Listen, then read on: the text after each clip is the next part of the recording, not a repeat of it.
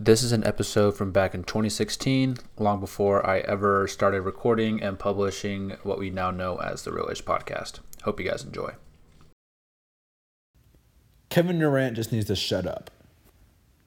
Last night, when asked about the Clippers' pitch to him during the offseason, he said, they made it tough on me. I mean, CP3, DJ Blake, those guys are all great players. So it was a tough pitch to pass up.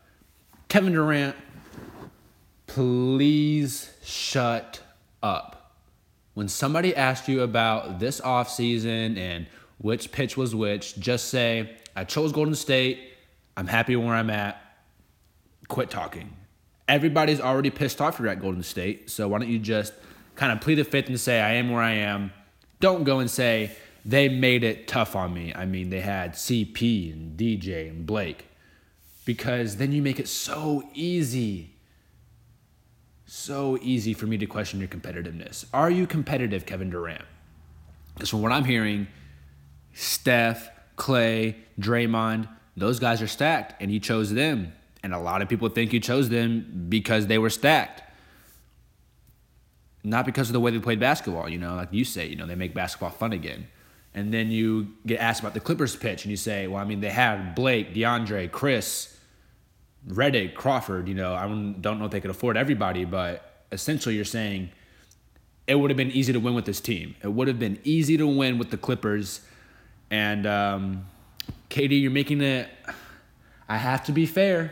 Because I'm not a LeBron fan. LeBron's a talent, a great talent, top 5 of all time talent.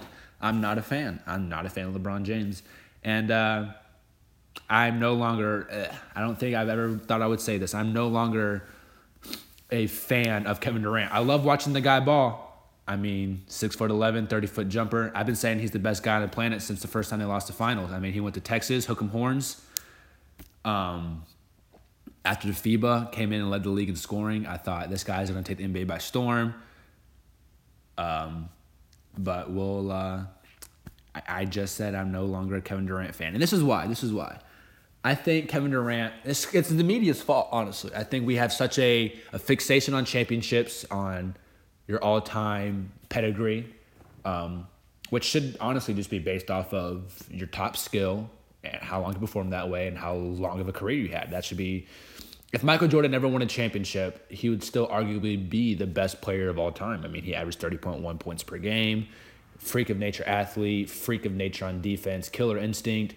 If he never broke the ceiling, we probably wouldn't say he's the best of all time. I mean, he broke it 6 times and never lost. So he's the GOAT, but I'm just saying talent-wise, he's up there. LeBron's up there. Magic Johnson's up there. These are just great talents, even if they never won a championship. So I just think Kevin Durant losing to Golden State didn't drive him to be better. I played tennis. When I lost to somebody, the only way to beat them was to be better than them. So that losing was driving me to be better because I wanted to win. Kevin Durant wants to win, but losing and getting beaten isn't driving him to be better. He's solely fixated on that championship that he's thinking CP3, DJ Blake, Steph, Clay, Draymond, anything's better than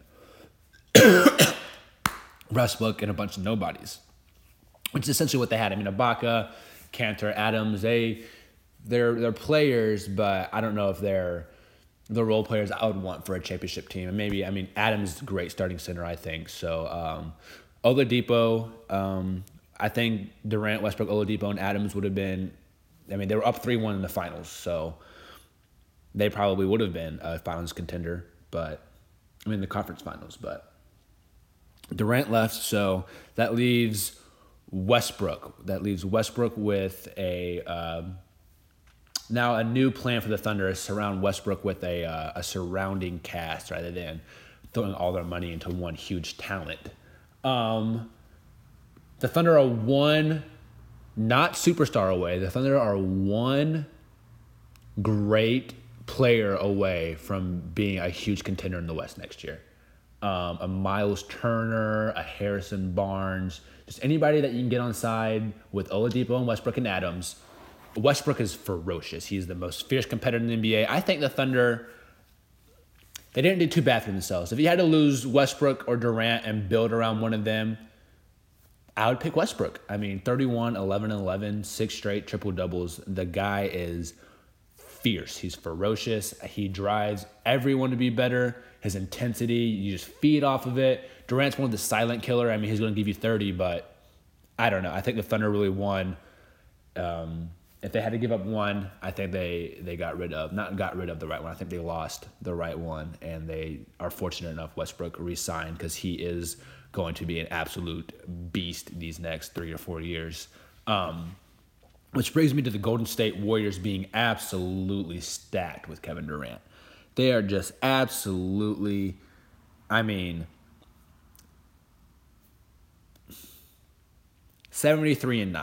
last year. We're a month in the season now. They've lost 2 games. I think they're 16-2, something like that. 73-9 is very achievable again for this Golden State Warriors team. I think it's actually probable. That's probably going to happen that they lose 10 or less games again. They're filthy right now, and everybody was kind of expecting them to be this filthy. Everybody was kind of expecting them to be mid-season form coming out of the gates. That's what everybody expected of LeBron and the Heat. And LeBron, LeBron and that Heat team. Thank goodness the Mavericks beat them in that first finals. I'm so glad Dirk won the finals that year. But that is besides the point. The Warriors, they're going to go 73-9 again probably. They're in midseason form now. Clay dropped 60 in 3 quarters, 29 minutes. 11 dribbles. Klay Thompson dribbled the ball 11 times and dropped 60 points. Kevin Durant's going to give you 20-plus every single game. Steph, we all know what he can do, back-to-back MVP. The man can pull up from 35 off the dribble. His wife is actually an amazing cook. I watched Aisha's Homemade. He's actually a pretty funny guy, too. He made a chicken parm, looked amazing. Might try out the recipe myself, not going to lie. You got Draymond. He's going to give you probably 8, 6, and 6 every game consistently. The random 15, 10, and 10. I'm not a big Draymond fan. I think I would love to have Draymond be the 4th best player on my team, though. Then you got Zaza and JaVale McGee as some defense, and you got an okay bench. They're pretty bad, but the Warriors are, to me, Kevin Durant on that team makes it easy for everybody. They're stacked. They're just 11 dribbles, and you drop 60. LeBron dribbles the ball 11 times before the first 2 possessions are over, I would like to see somebody with a stat on if anybody could ever score more than that. I don't think anybody will ever score more than that off 11 dribbles, ever. I'd put money on that. But the NBA is just full of kind of this chase for the cup now, this chase for the rings. Golden State Warriors are going to win 2 out of 3, probably. They're probably going to three-peat now, I believe. But the NBA is kind of just it's LeBron's fault. Maybe it's not, but he left. You could just tell the first time he left Cleveland in that Game 6 loss when he was walking in the tunnel and took off his jersey. It was his last game as a Cavalier at that point. He leaves for Miami for Wade and Bosh. He goes to 4 straight finals. He probably could have lost all 4, honestly. Honestly, he could have.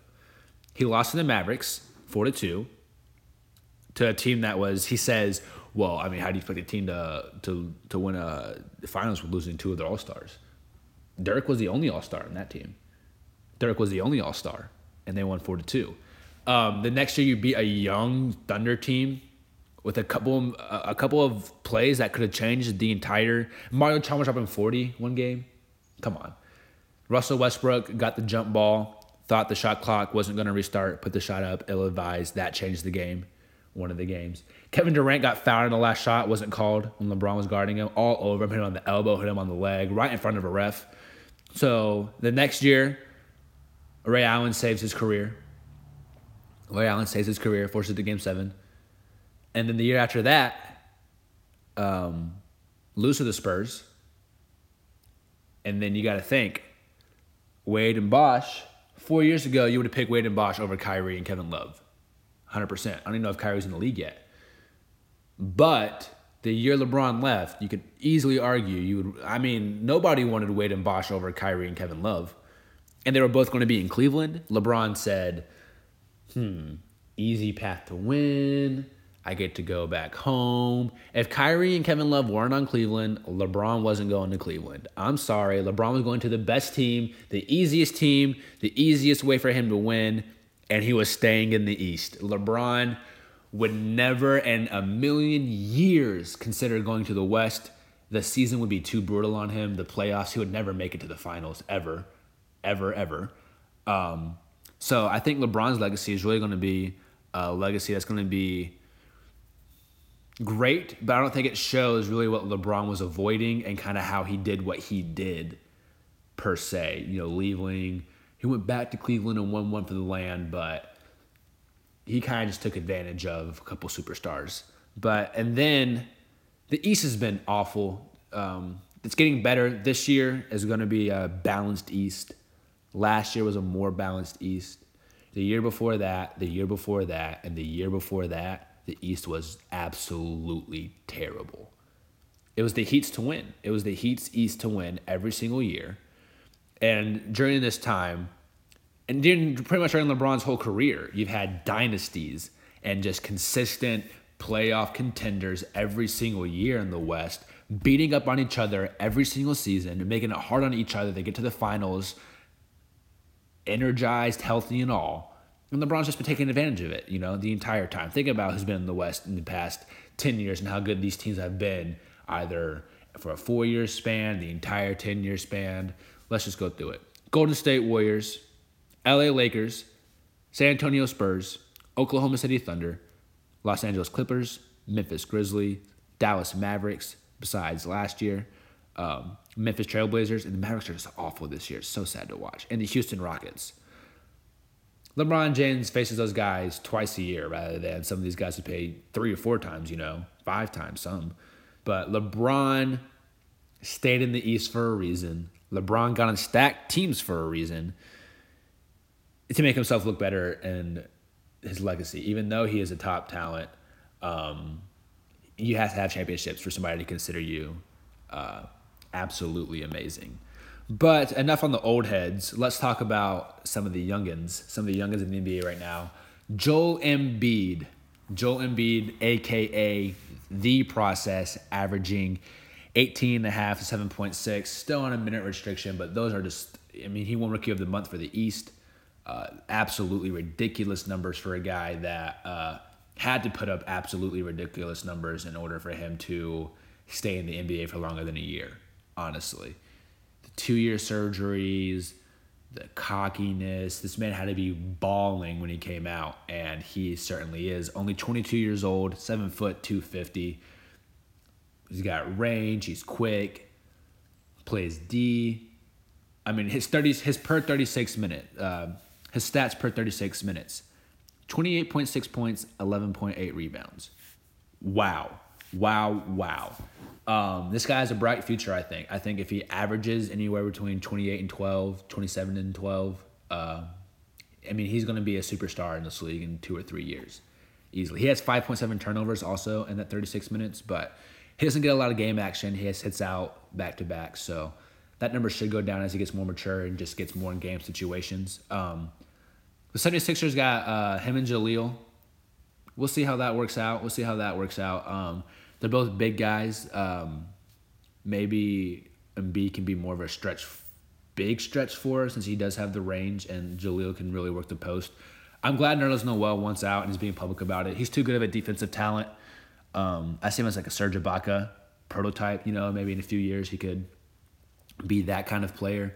But there is a logjam with the center position, and 76ers should be actively seeking to get rid of him. I saw a stat yesterday. UConn's women basketball won their 83rd straight game. They just beat number 2 Notre Dame by like 11.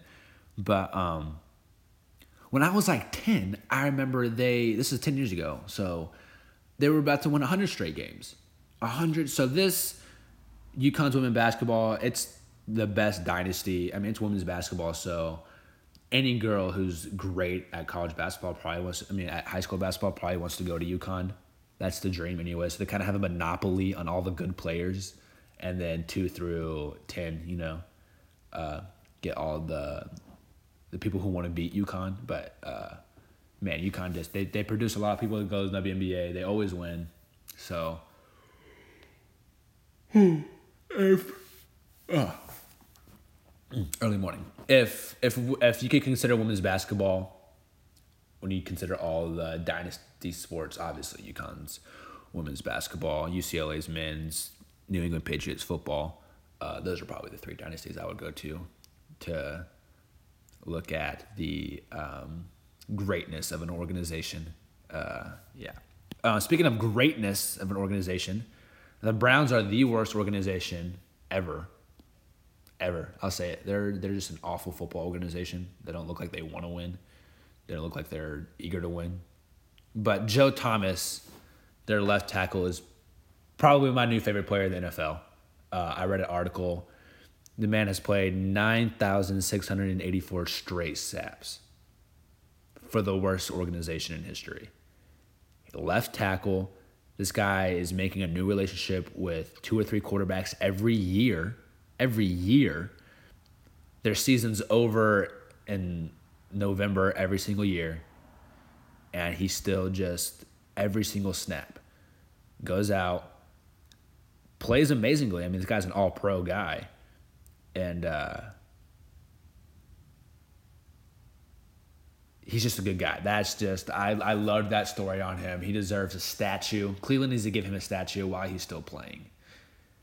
He's the only slither of sunshine in the poor Cleveland Browns organization. They're just Johnny Manziel, Josh Gordon. They don't get anything right, but Joe Thomas they got right. Let's talk MVP. Let's talk MVP of the NFL.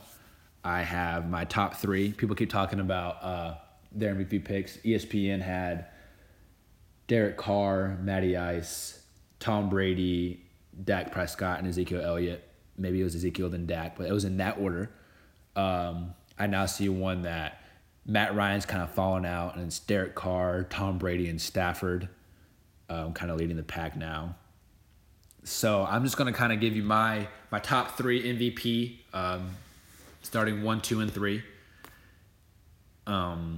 I would back up each one of these with stats and the eye test, so just buckle in and get ready. Anybody who knows me knows that I'm a big fan of the GOAT, Tom Brady. I think he's hands down the best quarterback of all time. Anybody who thinks there's somebody arguable for the same position is ignorant to me. I don't think they know football at that point. And the fact that he's 39 and still playing at this level, an elite level at 39, I think he'll play till 43, 44. I think he has 1 or 2 more Super Bowl runs in him.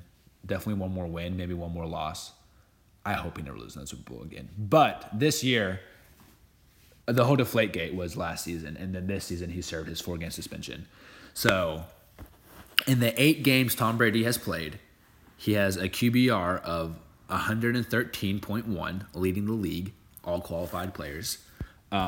He has 19 touchdowns with 1 interception, and he's only been sacked 11 times. That's great. That's great news for the Patriots if in 8 games, Tom Brady's only been sacked 11 times. You keep Tom Brady standing up, you can guarantee you're going to win games. You can guarantee you're going to win games. He's completing 68.9% of his passes, passing for 308 yards per game.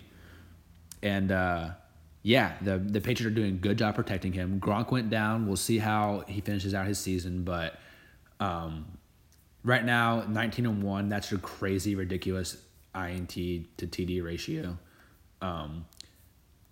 When it's all said and done in the season, 12 games, I think Tom will have thrown 28, 29 touchdowns with 2 or 3 interceptions. And that he might go 11-1 with a lone loss to Seattle. So I think that in itself, unless somebody else performed better than him, I think 12 games is enough, if you're that much better than everybody else. Second, I had Derek Carr.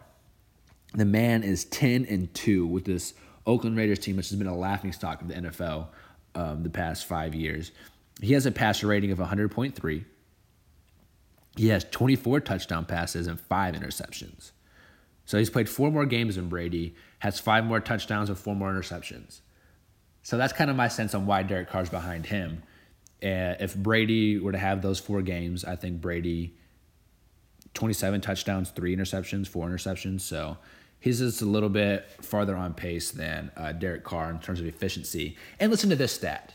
In the 12 games Derek Carr's played, he's been sacked a total of 12 times.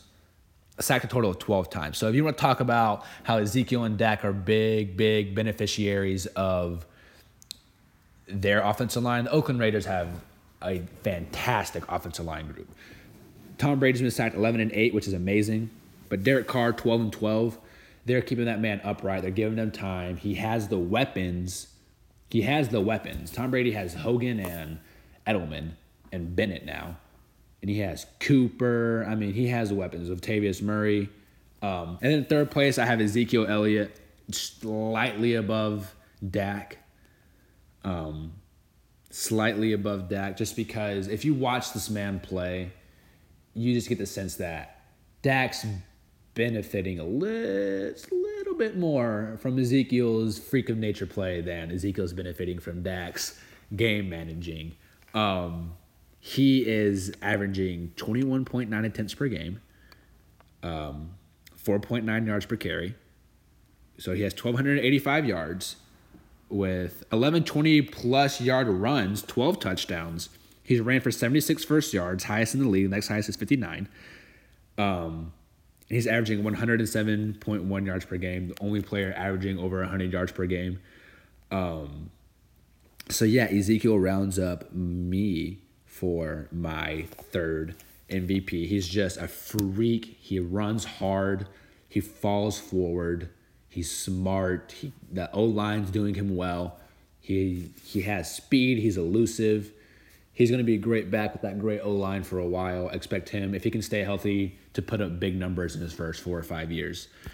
Oh, man. Okay, to round up my show, I think I'm relatively a new show, so we don't have many segments, but I really think one of my segments for my show is just calling out things that Stephen A. Smith says and then just letting you guys listen that we let this guy be a sports commentator full time. We pay him millions of dollars to say the things that he says, and we just kind of blindly keep watching his show even though he's an awful commentator. In week 2, I mentioned this before, he said that Trent Richardson and Ezekiel Elliott were similar. Ezekiel Elliott kind of reminded him of Trent, kind of lacked the elusivity.